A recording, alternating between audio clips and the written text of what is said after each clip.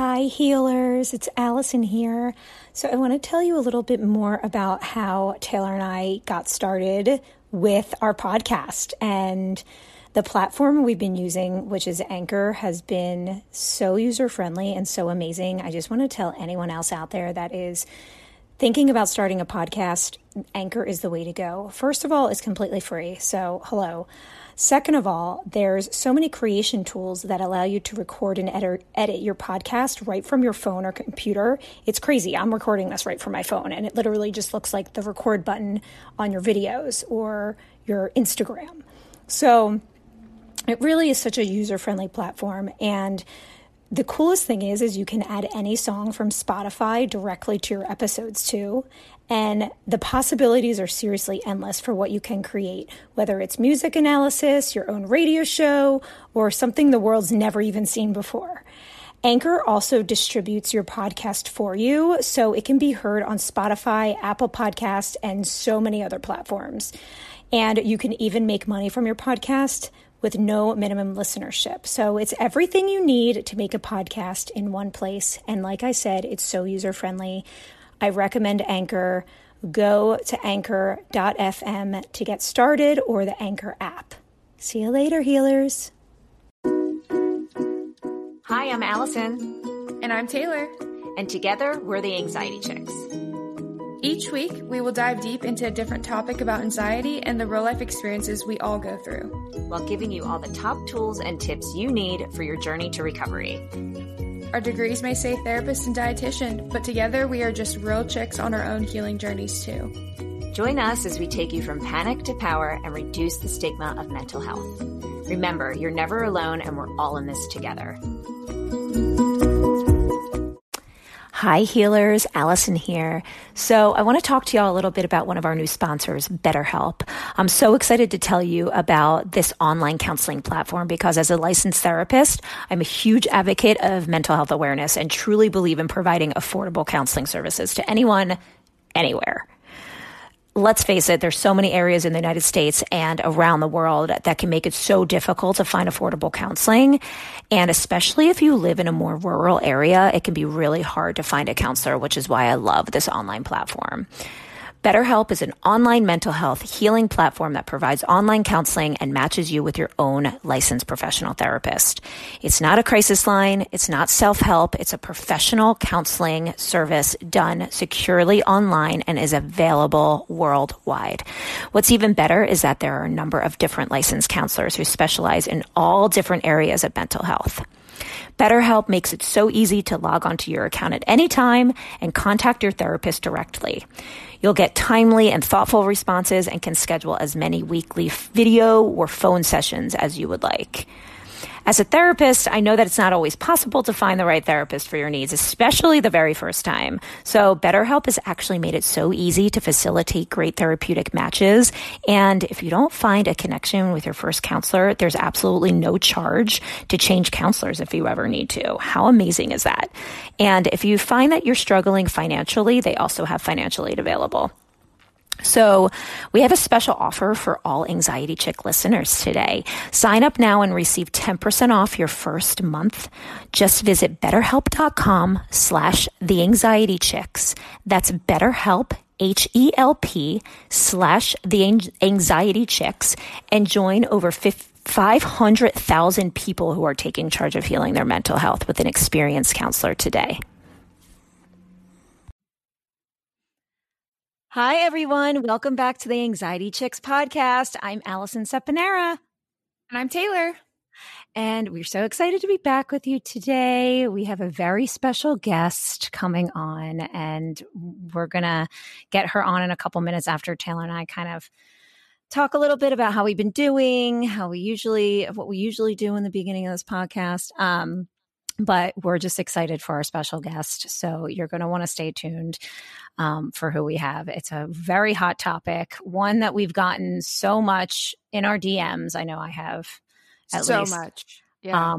One that you guys probably have heard me talk about within the last couple episodes because I'm in a new relationship and I've been having a lot of anxiety related to it. And so we're going to be talking about attachment anxiety in a little bit with our guest. But first things first, Taylor, how are you doing? Probably the same as last week. It's just, I feel like sometimes I wake up and I'm like, how is it Monday again? Like, I don't know if you feel that, but it's like with this COVID thing, days have been just like mushing together. And it's like you wake up and you're already starting a new week. And like you would think time would go by slower, but it feels like time's going by so fast. No, I know. It's weird.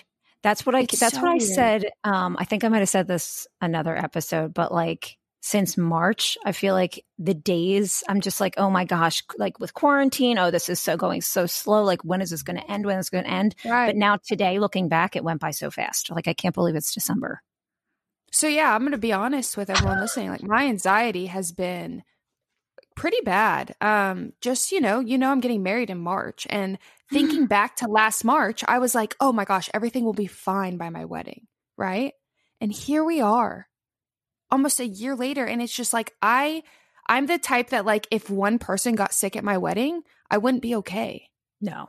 Oh my God. So it's like, I'm in such a, and they like all these vendors and venues, like they won't refund you.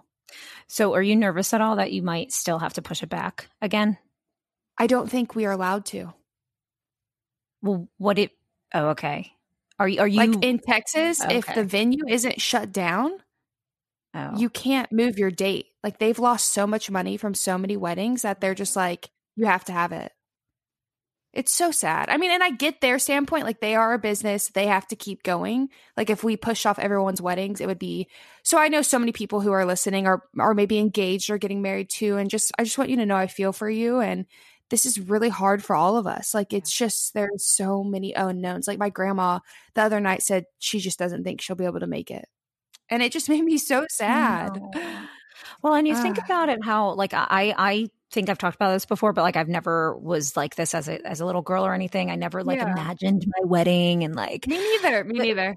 Thought about like my white dress, like, but there's a lot of people that do imagine their wedding day when they're little, and they imagine like how it's going to be. And I feel like it's so sad a little bit that there's some people that really just have a vision in their mind of what their wedding is going to be like. And I at least wanted family, like that's something you wouldn't even think twice about, like your family not being there. Like what? Like, yeah. So it's been hard. You know what I love that Rebecca's on here. I mean, I know we're talking about anxious and attachment today, but like, it's been hard to even enjoy the engagement time. Like, I feel like my mind is just so consumed with the stress and is it going to happen? Is it not going to happen? Do I need to contact all the vendors? Da, da, da, da. And then throw in a little bit of COVID and the holidays. And I'm just like my fiance and I have two different views. Not that he doesn't believe in COVID, but he's just he looks at the statistics. He looks at the facts.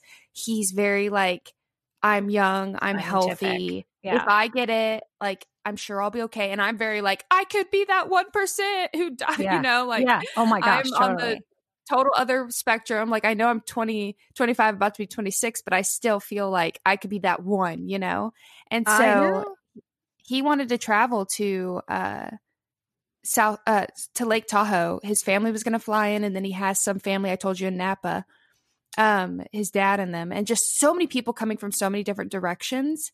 And I heard airport travel is only down, like the flights that were ticket prices or ticket purchases are only down 10% from last year. Wow. Is that not insane?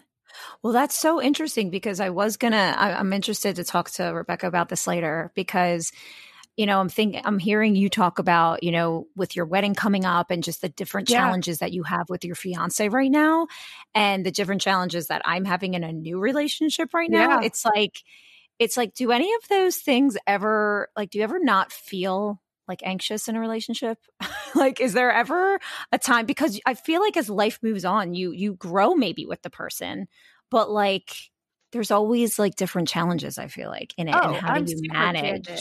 Like, how do you manage? Yeah. So I think Rebecca's probably going to have some really good tips for us on how to navigate through different, like the evolution of relationships, whether it's like you've been together 5 months or 5 years or 50 years, you know what I mean?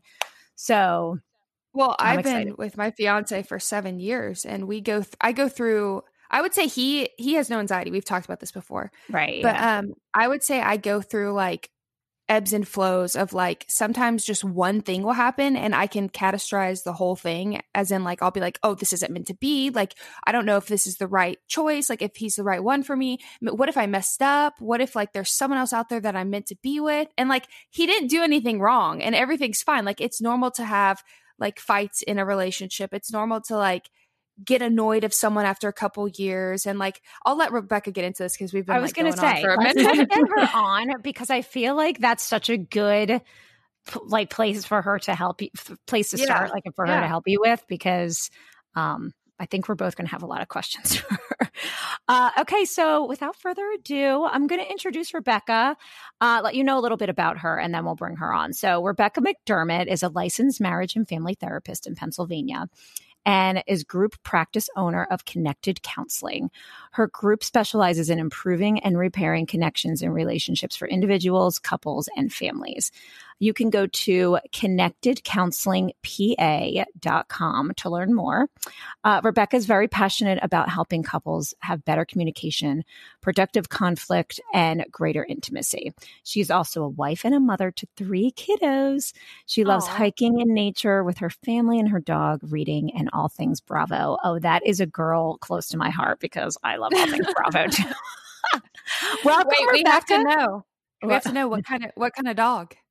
Oh, she is a rescue pup. So she's like a black lab. I think some sort of like spaniel mix. I don't know. She's a bunch of things, but her name's Dottie and she's adorable. So Dottie. cute. I love her. I love it. Welcome. Yes.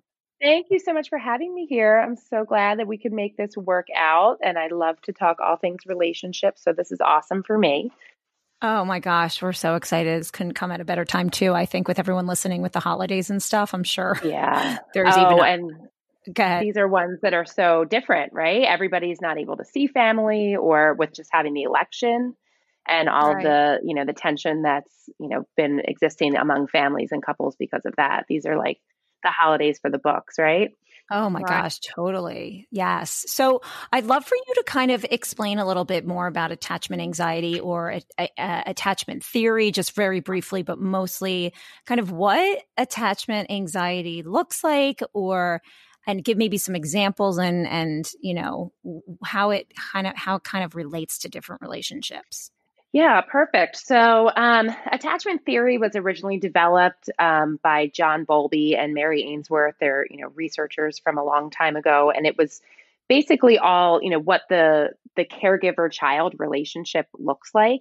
But more recently, there's been so many studies done regarding attachment in adulthood and how like attachment relationships really span from like cradle to grave. So they span the whole lifespan. And it's not just about the parent-child relationship, but also in our intimate relationships. Because if you think of a bond between two partners, like you really rely and depend on your partner for so much. So it's undoubted that there's going to be some of these attachment and just injuries or longings that come up in your partner relationship. So an anxious attachment style is when someone, it's really someone who's very in tune to the emotional state of relationships. So you're probably going to be the one in the relationship who is paying attention to if you feel like there's a problem or if there's something that we need to fix. You're the one who's paying attention to that mostly. It can result from an inconsistent relationship with a caregiver in childhood, but it could also result in, having an intimate relationship with someone where there was infidelity or lots of lies or manipulation. You just kind of don't really know if that person is going to be there for you. So you're kind of constantly questioning, is this a safe person for me? Is this bond secure? Is this person going to be there for me when they need me? Yeah. Yeah. So you might go ahead. Go ahead. Well, it's like you might tend to be the person in the relationship who's like pursuing it a little bit more and wanting to make sure that the connection is okay. Sometimes that can look like criticizing. Sometimes that can look like calling a lot or seeking a lot of reassurance. But that's kind of what it tends to look like in our adult relationships. Yeah, that's actually what I was just going to say. Because in the first, like I said, I'm maybe 3 months into in a relationship, and oh my gosh, only recently was I just like in my head all the time about needing reassurance and recognizing how much anxious attachment that I actually do have, because I actually, honestly, full disclosure, I've not been in a relationship in like 10 years. So it was all so new to me. And in doing my own research about attachment theory, and like I was listening to other podcasts about anxious attachment too. And it almost made me feel a little bit more, it made me feel a little bit better that like what I was going through was actually something that a lot of people go through in relationships. And it wasn't, and all of the things that in my mind I was thinking were true probably weren't, because there was like no real evidence that anything was going on. But definitely when you just said like the need for reassurance, that was just something, oh my gosh, every day I just was like, I'm doing a lot better with that now, but so annoying. Well, I mean, if you think about it too, like wanting to feel reassured that someone is going to be there for you, like it's not an unhealthy thing. I think a lot of times we can look at behaviors in relationships and categorize them as good or bad or healthy or unhealthy. But when you start to see behaviors through an attachment lens, then they really make a lot of sense. So they feel, that pursuit for reassurance is probably going to feel less threatening to your partner, because if they can send you a sign that, hey, I'm still here for you, even though I might not physically be able to be there, but like your needs are important to me, then you feel you feel soothed, and then you can begin to soothe yourself, especially as a relationship develops. Well, and I guess that's one of my questions, because I know for me, the past couple weeks, months, I've been seeing my therapist every week instead of, I would see her maybe once a month. And that was so helpful to just be able to process all of this with her. But like, along with that, I know everyone's sort of anxiety does look kind of different. But with attachment anxiety, like what are some of those self-soothing tips that you feel like you see in your practice that people can use if they find themselves becoming more anxious in their relationship? Totally. So I would say like really practicing boundaries. I think if you identify more with an anxious attachment style, like you in intimate relationships, but also probably in like friendship relationships and coworker relationships, like you really have a desire to be liked, you have a desire to be accepted. So you probably say yes more than you actually want to. You probably might find yourself not sharing or expressing a need in a relationship, right? You kind of have to like play it cool. I'm going to bend so that the other person, like, I can make sure that they're okay, and that, the way that they relate, like I'm going to pay attention to that, rather than saying, hey, I'm not okay with this, or, hey, I also really want to check in and hear from you every couple hours. And I'm so scared of them like abandoning me and just leaving me. Right. So I want to try everything in my power to not have that happen. So like overly people pleasing, pleasing the person. Absolutely. Like I have to be careful with that. Yeah. Absolutely. So Rebecca, I have a question. So, like people with anxiety, is this very hand in hand with people who have anxiety disorders? Because like a lot of times with anxiety disorders, you really struggle with knowing you're in control. And so like, this is I know for me, it's like Allison said, the fear of abandonment. So you want to control that not happening. Right. And so to me, it would just seem like more common than not for people with anxiety to go hand in hand in relationships with attachment and anxiety. Yeah, I think they can definitely go hand in hand. And they might, if you could also look too and say like, maybe part of the root of my anxiety is, these attachment relationships, right? Where as a child, I was constantly guessing if someone was going to be there for me or not. Or, as a kid, you just, the way our brains work, you just kind of internalize rejection as it's somehow your fault. But then, right, if you also have a diagnosis of like generalized anxiety disorder, something along those lines, like you already are spending so much time in your head, and you're already spending so much time kind of challenging yourself. And so you're probably already then trying to like shrink yourself in relationships as well, to like, oh, it's just my anxiety, or trying to push down my needs because, oh, they could just be my anxiety and I don't want to put that on anyone else. Right. And does it also, so I know like you say like the fear of like maybe your parents never being there for you or wondering if they were going to be there for you, but what about like the over controlling parents, like the helicopter parents? Can that also cause this to happen? Oh yeah, because you then aren't able to trust yourself, right? Like Huh. if Okay. your parent is kind of there making sure that like all any sort of like threat is out of your way, then you aren't able to rely on that independent side of yourself. So then you're overly reliant on someone else in the relationship to to tell you what's safe or not. I think that's a huge thing with people. Like, they don't allow themselves to realize that they did have trauma as a kid because their parents were always there. And like, they Hmm. never went through the thing of like a parent leaving or like something. But like, I think it should be normalized that like, even having parents who were, and maybe they meant well and they had anxiety themselves, but the over controlling and overbearing and just helicopter parents is also a part of trauma. That is trauma itself. Hmm.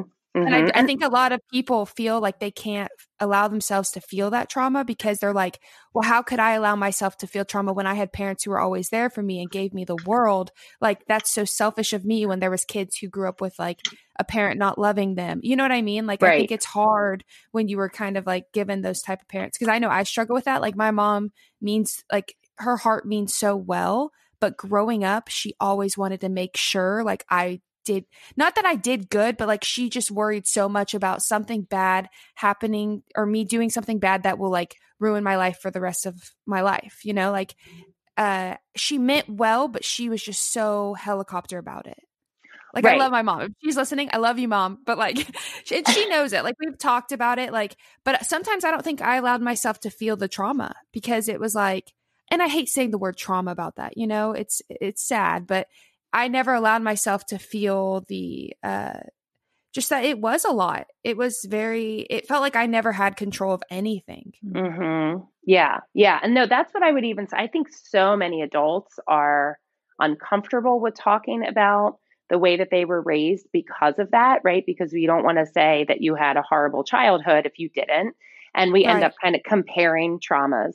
So, what I always do is an attachment history questionnaire with my clients individually and with couples so that I really get an understanding of like, how was emotion handled in your house? How was discipline handled in your house growing up? Who did you go to for comfort growing up? What adults were in your life that provided you comfort and safety? And it might just not always be parents who are those adults that provide safety, but a coach or a teacher or an aunt and uncle or a grandparent that really was significant to you growing up. So that's definitely something I think is so helpful when you're doing this work to secure attachment is to go back and look at, what was happening in childhood. Because like you said, Taylor, like there might have been reasons for, for mom to behave like that. And it might have made sense at the time. But it ends up kind of creating that dynamic for you. Well, I can also imagine that as, the helicopter types of caregivers, I would assume that most parents' goal for their child is to have them grow up and be, independent of them and be able to feel secure in the world around them and figure out their career and how to take care of themselves and be independent. And so I think what's really hard with the helicopter type of parent is like they want that for their child, but it's almost so scary for them. Like the world is too scary or something. Like they need 100%. to overly protect them. Yep. So then they grow up and they feel very scared when they are out on their own. They don't know really what to do to handle. I had to like take control. Like, I had to tell my mom I want to be independent. Like, I think she always wanted me, like she wanted us to learn all the things of life, but like she always was like, I'll do it. Like, and she has such a heart of gold, but like she did my brother's homework. And full disclosure, my brother still lives at home. And like, it's really hard for her to let go of him. Yeah. Like, she gets very, like, she still does his laundry. And like, there's a lot of like, Wow. There's a whole backstory to that, like of, we could get really deep into that. But anyways, like I had to take control myself. And luckily I'm a very independent person by nature. And so like, I remember growing up being like, I want to learn how to do laundry. Like, teach me. Like, she just always took the control. Like, she just always did the thing. So if I let her, I could still 100% be in her house and she would maybe like cook all my meals. So it's just like, it's hard, like with the helicopter mom. So anyone listening, like just because you didn't have a parent like abandoning you growing up, or you didn't have something significant like that you would see as trauma, that, you know, like is most talked about as trauma, it is still trauma to have overbearing parents. It's a lot. For sure. But I don't think it's talked about enough. No. Well, and Yeah. Rebecca, you did such a good job when we did our Instagram live a couple months ago, about explaining attachment theory and kind of the role that each, like the insecure attachments have with how a caregiver responded to you when you were little. Right. I know that's kind of not to go too deep into that, but can you talk about that a little bit? So with like an anxious attachment style, it was, it's a caregiver who is like inconsistently there. So like they might be there for you, but then the care might go away. Or if you're expressing a need, you might get shamed for having that need. So that's kind of the origin of what an anxious attachment style. If you also have a parent who struggles with anxiety and it's unmanaged, then and the world might seem like a very scary place, right? So then my parent also becomes the source of anxiety, but going too far away from my parent is also a source of anxiety because that messaging that I keep getting. So you're kind of caught in between that, like that separation and going back to the secure base. Like it doesn't feel quite so safe to leave the secure base, but when you're at the secure base, being with your parent, you're also still kind of on high alert. And then now, can you explain what like a securely attached type of caregiver looks like for someone? So a securely attached caregiver is, they are encouraging you to take independence, and then they also remain there so that you can look back, just like thinking of a child, like a 3 or 4-year-old at the playground, right? So like you're encouraging your child to go try something on their own, and then they turn around and look and they see that you're still there. And there's that unspoken message from the parent to the child at that moment that like, okay, this is a little scary, but my mom or dad or, whoever is taking care of me is right there in case I need them. And I can go back to them when I need that reassurance, and then I can leave and I can go explore the world. It's really all about how we learn how to explore our environment around us. And I think to what Taylor was saying before, like being a parent now, we are getting messaging constantly about how dangerous the world is. Yeah. And we're getting those messages constantly. It's not safe anymore. There's so many more things to be aware of. I think one of my favorite memes that I've seen is like, parenting in the 70s and 80s, like feed them every now and then. Parenting now, meet their emotional needs, meet their academic needs, meet their physical, psychological needs. Like it's, boom, boom, boom, boom, boom. And it's exhausting as you're trying to do all this, and then also just trying to raise good people. So that I definitely encourage adults now to really just look at their attachment style and not, focus on like not shaming yourself or not shaming your parents, but as an adult, you're responsible to look at your attachment style and see how you show up in relationships. And can you move it more towards secure? Like 50% of the population is, securely functioning, securely attached.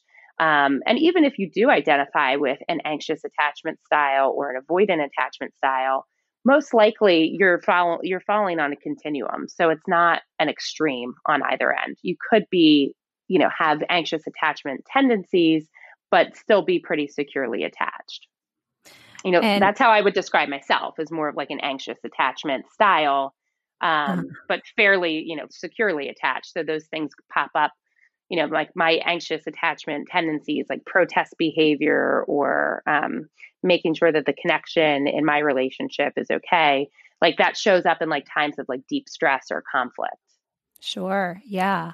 Well, and you just mentioned avoidant attachment too, without, again, going to kind of a rabbit hole, but like, can you just talk a little bit about the avoidant piece? Because I think from what I've read again and what I've been working on, from what I understand is because I have sort of this anxious attachment style, if I were to be with someone that was really avoidant attachment, like that would be not really the greatest thing. And I think the hard part is they show up in relationships together all the time. I know, that's what I read. So explain avoidant just a little, and you might know just because of the word avoidant, but tell us a little bit about what that is.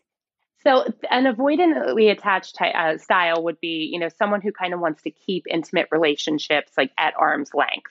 So maybe like overly independent, really tries very hard to not rely on others to get their needs met. This might be someone who describes themselves as like not very emotional, which I think is so funny because everybody is emotional. It's just how we learn that it's okay to express that we have emotions. Right. This could be somebody who like you go out on a date with, a couple of days in a row. And then as things start to feel like they're getting a little bit closer and you're really enjoying them, your attachment system is sending out cues like, all right, nope, you're getting too close. This is the danger zone. We're going to push away and we're going to really avoid this person and make it seem like we don't need intimate, close relationships. Oh, gosh. Okay. Yeah. So, Rebecca, I have a question for you. With anxious attachment style, do people ever self-sabotage? Like, as in like purposely starting fights or purposely causing issues to like comfort their emotions? Like they would rather something happen than have to deal with abandonment? So this is exactly like where I think like we look at it as self-sabotage, but if you start to look at it through an attachment lens, it makes total sense. So we would like call that protesting behaviors, right? So like picking a fight, right? If I'm picking a fight with you, it's because I'm feeling like maybe our connection is a little bit off or I'm not too sure. I'm not so sure that you're going to stay here with me, during this moment. So I'm going to pick that fight. I'm going to protest and I'm going to see if you remain with me. So this is a real thing. Absolutely. Mm-hmm. Wow. Absolutely. Or maybe like picking a fight to get the reassurance that they'll still fight for you. Mm-hmm. Mm-hmm. Yeah. And I definitely think, did a lot of that. Well, and with anxious attachment too, it's that I think, Allison, we talked about this in the live. It's kind of a double panic, right? Like it's a panic when my person is away from me and I don't have that reassurance that they're there. And then it's a panic when they are too close because I fear that abandonment right on the other side. Yeah. Because I don't know if they're going to come back. I don't know if they're going to show up after if they're so close and I allow myself to relax into that closeness. When they leave again, is that abandonment going to spike and be right there for me? So definitely starting fights is huge. I think that's the top thing I get messaged about. I remember I posted a thing on my stories, like just talking about, like, you get on Instagram sometimes and you see these like influencers or like couples and everything just seems so perfect. And like, you're like, oh my gosh, my relationship, I got to leave now because we are so far from this. And we're just failing. Like we're going to end up divorced in 5 years. Like, you know what I mean? Like you see those, especially nowadays, social media is just so big. The picture perfect couple is thrown in front of your face, but that isn't reality. And I feel like it took me so long to realize that fights are normal. Nobody is 100% never annoyed with someone living with them 24/7. Like it's just inevitable. Like you're going to get upset with someone. And I think that like with people with anxiety, when they feel that way, they're just like their first instinct is maybe this relationship isn't for me and maybe there's someone else out there. I know I've gone down the rabbit hole. Like, what if there's someone else who I'm more compatible with and like would understand my anxiety better? Or I remember going down the rabbit hole of like, maybe I need to just be with someone who has anxiety as well. But then like thinking about that, it would be like so bad. We would never leave the house. And no. Oh my God, no.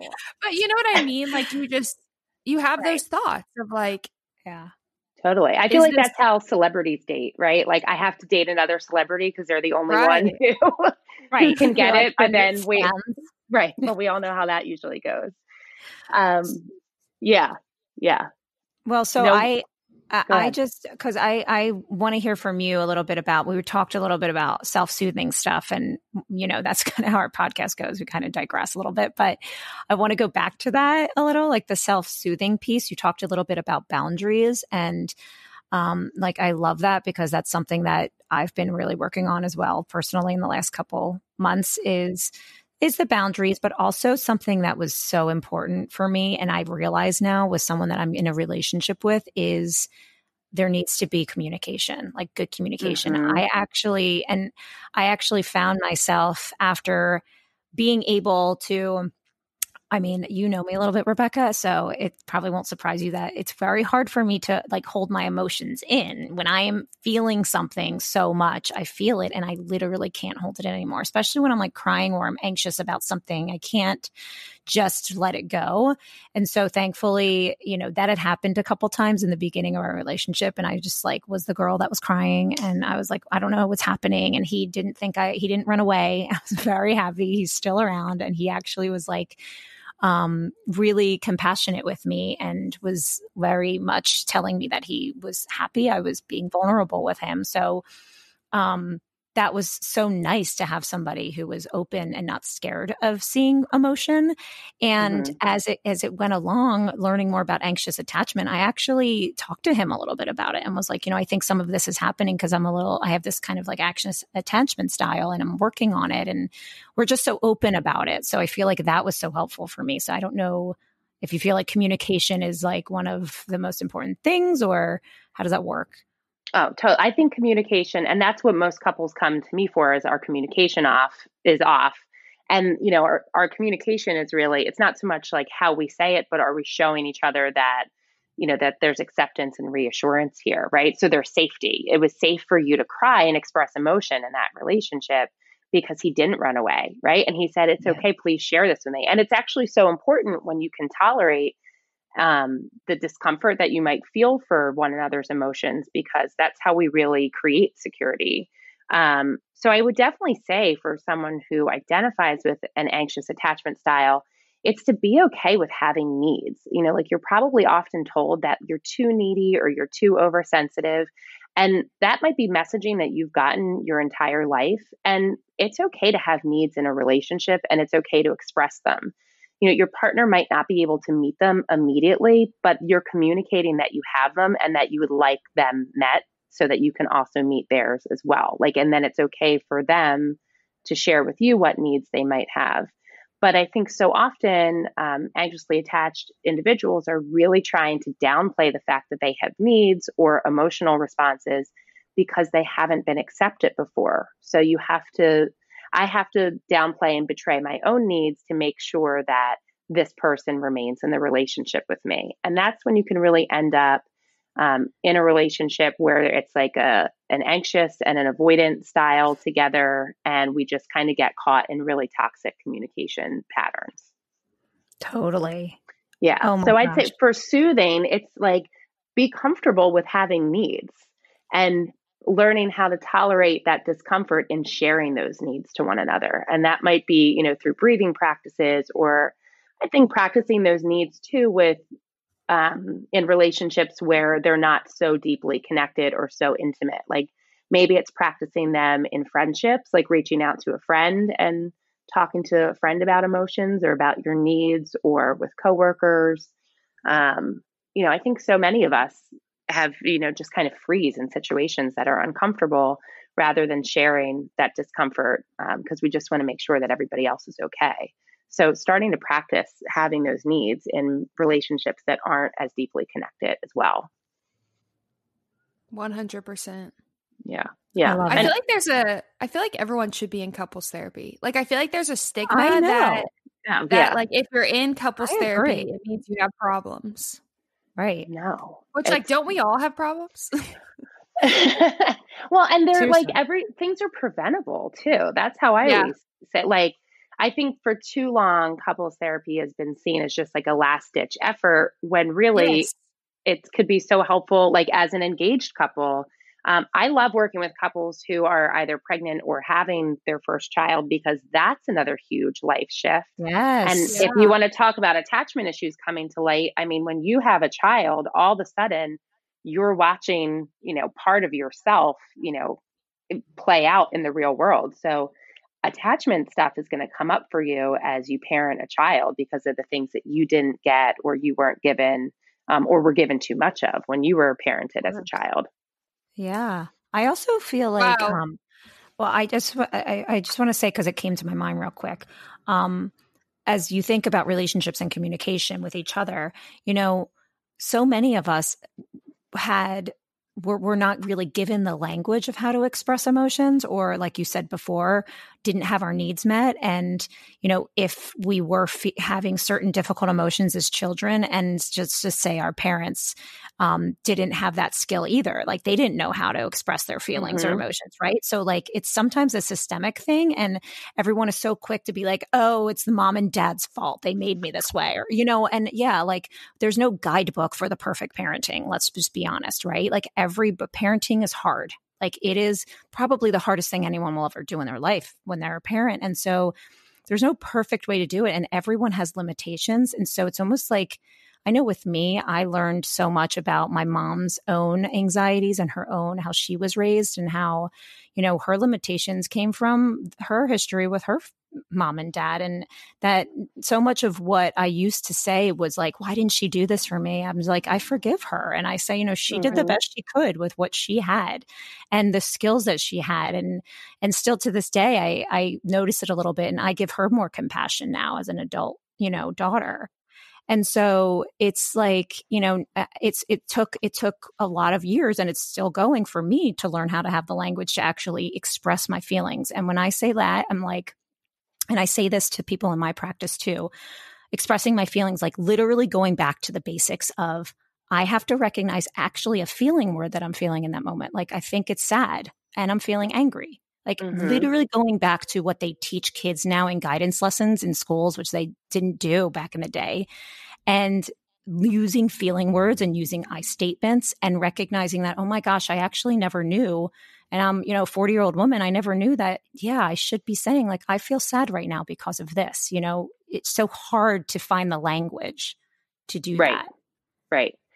And like there's a function for that. So like when we're in high conflict, or, our attachment system is triggered, like we have that physiological response, and we tend to just go to fight or flight mode. Right. So that's why so much is enacted in behaviors rather than words. So I help couples like slow that down. Like, let's see what this looks like when it's playing out, and let's slow it down so you can use those words and you can access those feelings.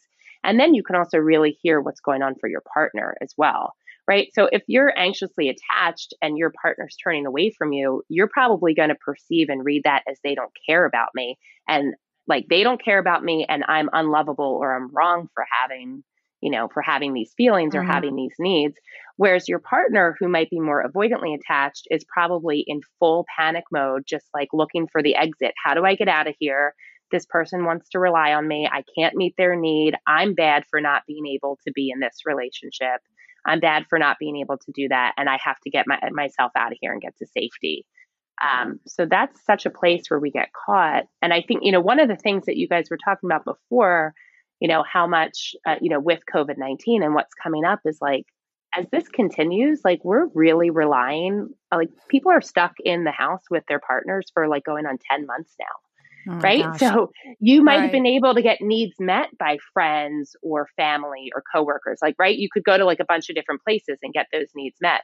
Well, now you've been in a house or in this very small bubble with your partner, and you might be having that recognition that they can't meet all my needs. And if there is some attachment stuff there, you might be freaking out at this point. Right. So there's such a reason for all the distress in relationships right now. We're just really relying on one another lot, and it's hard. So true. Like I thought about that, but that's so true. It's just a whole nother layer right now. Yeah. It's like survival. I know so many people getting divorced. I know. I think divorce has become really, really normalized, like as in, too common. Do you see this, Rebecca? As in, like, people maybe aren't working hard enough in their marriage? Yeah, I would say, like, the second things get hard because of maybe social media, like I said, you're seeing all these quote unquote perfect couples that, like, you're like, mine's just horrible, and so best thing is to leave.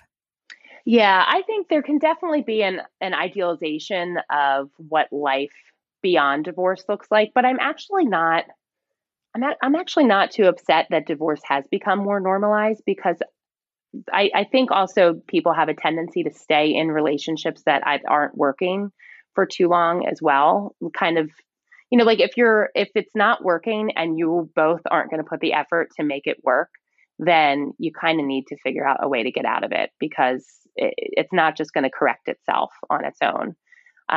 So I So think like go ahead. what would you say are like the top, like I think a lot of people are like, how do I know when to leave? How do I know when enough is enough? Like what would you say are like the top things you see of when you're like, yeah, y'all should probably like decide on an exit plan?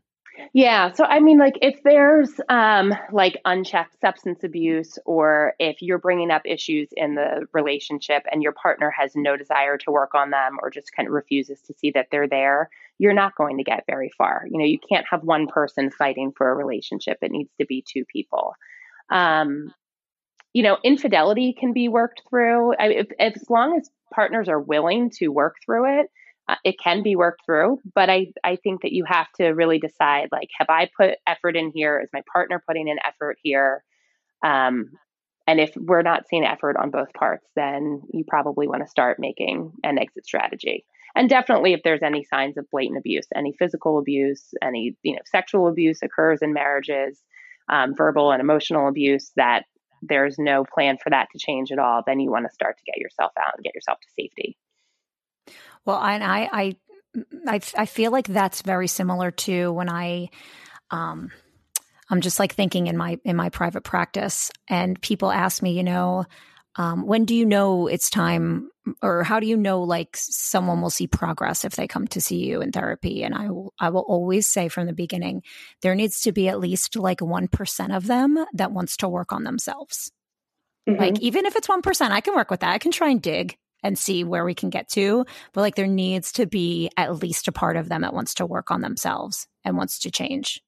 So I feel like that's kind of similar to what you're saying about couples. Like one of them has to at least want to kind of work for it to be, successful. But, and I agree with you though. I think some of them are not.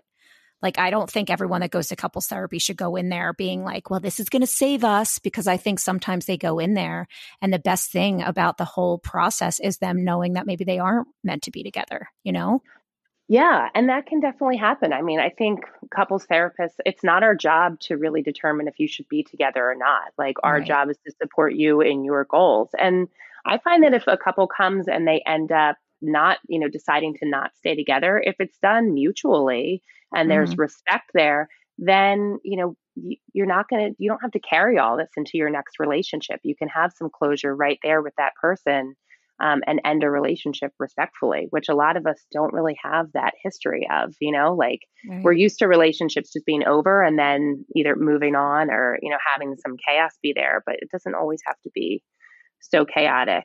Um, but I do think social media poses a challenge because it really puts us into that, you can easily compare your life with someone else's, and not you can easily look at your own life and not see what is going well. I think it's very easy to always see like Yeah. what's not going well rather than focus on like Yes. what's working and what are our strengths compared to others.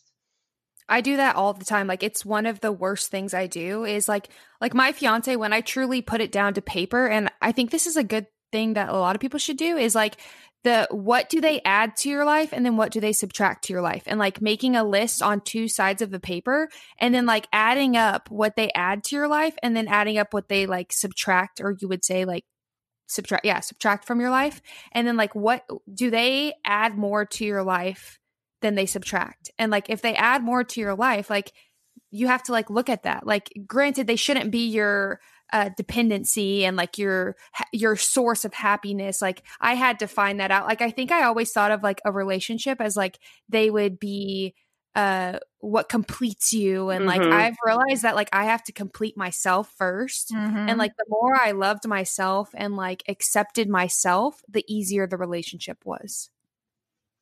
Yeah. Yeah. And and a secure bond between partners allows for you to be more independent, right? The more Right. securely attached you feel to someone, then the more inclined you are to go, you branch out and do, individual things because you have that secure base to return to, right? And so all the individual things that you want to do, if it's like furthering your career or traveling, um, it becomes like a shared part of your relationship too. You're kind of cheering each other on, and you want the other person to go and still have that individual part of themselves. But then also we have that secure base to return to, where we're not like competing, we're not jealous of one another, and if that exists there, we kind of need to see why it's existing and if we can communicate about it and create more safety. Sometimes people are just really protective, right? It's really scary to be vulnerable, Allison, like just what you were saying. Yeah. If it hasn't worked out so well in the past, or it's not something that you saw in relationship dynamics growing up as well, what vulnerability actually looks like and what it feels like to do. Yeah. Yeah. Yeah. And this is just so great because I even am thinking about my relationship now, and he's been married twice. And so, like, if you talked to me like 3 years ago, that would have been like such a red flag for me. I'd be like, oh my God, what are you talking about? He also has 2 kids, which is amazing now in my mind. But like, I think we all go through different developmental stages in our life, like when our 20s and then our 30s. I'm 40 now, but as you date, I mean, the person that you are, like the person that I was at like 29, 25 even. And I know Taylor, you're younger, so you can speak to this too if you want. But the person that I was then, I'm so different now that I think that if I met the same person back then that I did now, like I don't even know if him and I would have like actually lasted, because he was such a different person back then. So I feel like being like, you have these relationships, whether you're married or you have long-term relationships. And sometimes those relationships is what actually teaches you more about who you are and like the things that you want. Unfortunately, maybe it doesn't work out because maybe you weren't able to kind of recognize those things without this experience or before. But like, I can definitely say 1000%, I feel like I met someone who really knows who he is now. And those experiences are what made him who he is and who I really like, So sometimes it can be really hard in the moment, but like if it comes out to you being really who you are and your authentic self, I feel like it's such a good outcome. I also, so from my perspective as a 25-year-old. Yeah. Good. Tell us. So I met, this was actually a huge fear of mine. I met my current fiance when I was 18. And so when I started really struggling with anxiety, my thoughts were like, we met when we were so young. I didn't know who I was then. I met him when I was in my crazy party stage. Like, what about if I were on the streets now? Would I want to go talk to him? Would he be the guy that I would want to meet? Like, I went through that whole, like, I met him when I was so different. Even though like I'm only 25 now, back then, like you would have been like, who the heck is that? Like, who is she? So like that was a huge issue with me, because I was like, if I was like just out on the streets and I ran into this guy, would I like him? Mm-hmm. And so what I had to like tell myself is like, we both are we just have different struggles than like, say, you meeting someone who has already been through it all and grown through it all. We have to kind of grow through our problems, because I have problems too. Yeah. I can't accept that. I mean, I can't sit here and be like, if I were to meet him on the street, well, what if he was to meet me on the street? Would he really like this anxious person who struggles with leaving the house sometimes? You know what I mean? Like, so it's like, I have to see myself. I can't have double standards. No, yeah. But you guys, it sounds like you guys kind of like grew together. I had to accept that, because at first I was like, maybe I need to like let go of everything from my past, because I let go of a lot of friends who I was like, we don't match anymore. Like, I'm not that girl anymore. So I need to let go of them. And then I remember in my head being like, well, maybe I need to let go of him too, because like, what if like I need to meet someone more like me, how I am now, because I did such a polar opposite change in my life. But then I realized he is a good person, and like he's willing to grow with me, and there is no reason to let go of him. Like it was just like me wanting to almost like detox my whole life and like have this like, so like I think there's times where it's like you have to like learn how to grow together, because I think there's like so many statistics that are like, if you meet someone and get married young, you're most likely to get divorced, right? And it's just like, it doesn't always have to be like that. No. Yeah. No. Yeah. No, I agree with all that. And I think, there's another quote that I heard that it was like marriage is like a series of like, it's like grieving, grieving the loss of certain people, like you grieving the loss of your partner of who they were when you first met and accepting parts of who they are now. Right. And like, we don't have to accept bad behavior, but like there's a willingness Right. to accept someone if they've decided that, they want to do something new or different, or they've always been more shy and they want to start to practice like being more extroverted. As long as there's that willingness and communication there, because I think that's where a lot of couples really get caught. And for families too, like systemically, as there's changes and natural life progression, the Yes. desire is to have things stay the same. But what we really need to do is be able to grow together. Yeah. And like, you're not a perfect partner and your partner isn't a perfect person. Yeah. So expecting perfection of one another for you to be okay is not, if you're able to say like, this makes me like, I feel unsafe at these times, or I feel, scared or nervous or silly to share with you how I'm feeling. Like that's huge to be vulnerable. So then your partner can know that and they can try to make you feel safer as you start to express your needs. Yeah. The honeymoon phase will end.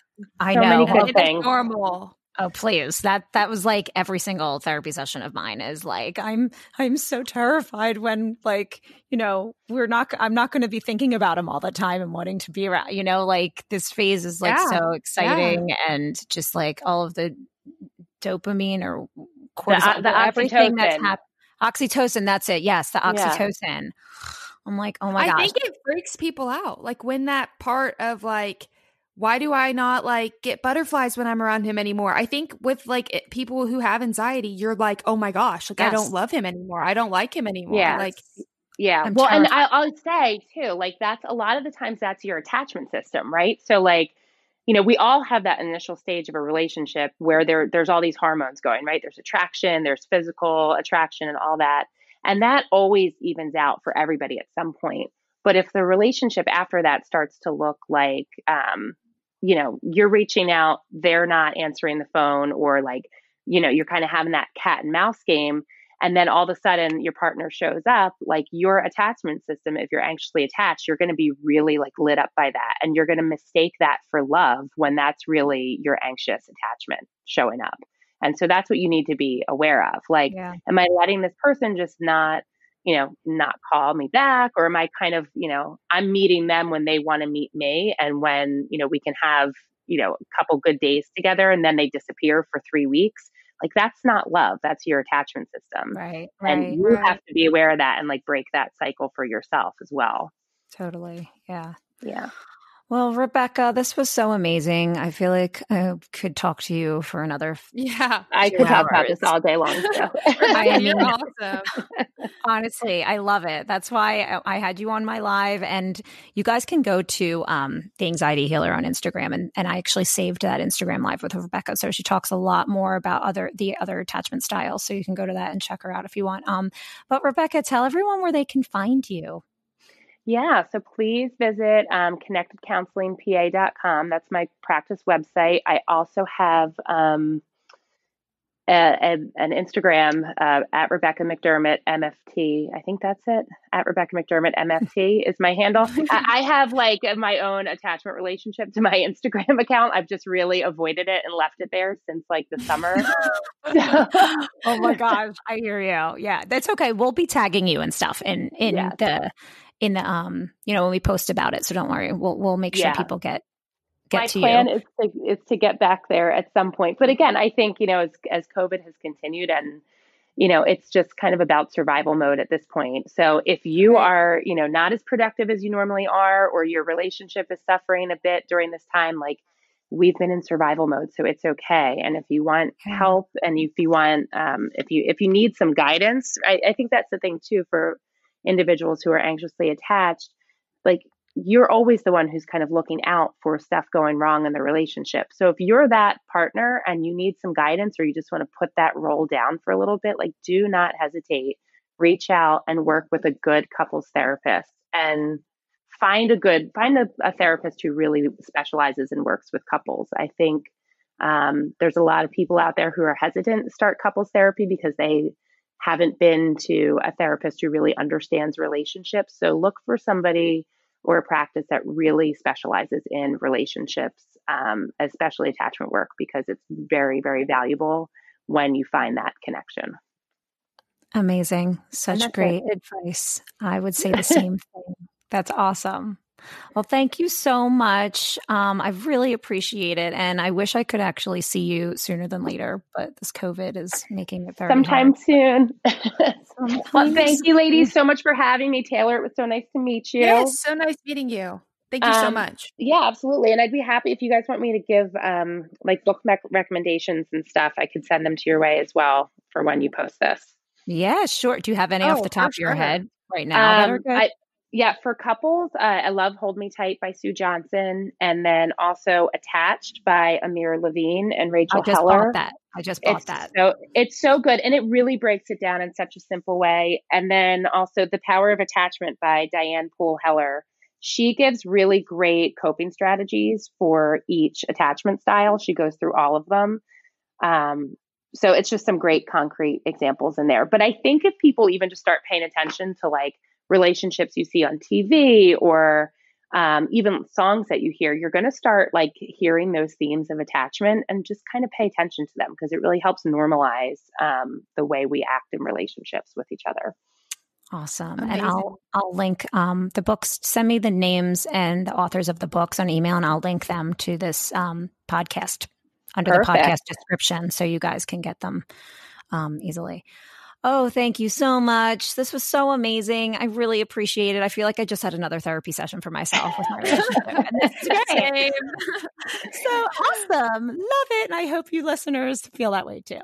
All right, Rebecca, thank you so much. And everyone, we're looking forward to another great episode next week. And we can't wait. We're going to be talking all about different types of anxiety with the holidays and just other stuff coming up.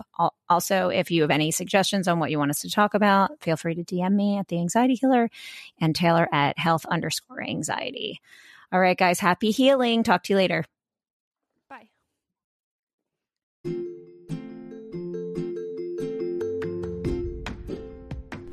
Hi, healers. Thanks so much for listening to this episode of The Anxiety Chicks with Taylor and I. As always, you can find us on Instagram. You can find me, Allison Seponera, as The Anxiety Healer and Taylor as health_anxiety. And as always, you can check out the Anxiety Healing School. I just dropped a new course called When Panic Attacks, Triggers That Create Fear and How to Overcome Them. All about overcoming your anxious triggers and finding more awareness on what contributes to your anxious thoughts and giving you all the tools on how to overcome them. It's a self-paced course, and if there's any struggle with finances, there's a payment plan available as well. So go to theanxietyhealingschool.com to check that out. And as always, go to peakofpanic.com to check out updates about Taylor's blog and her journal she's coming out with. Thanks, everyone. Happy healing.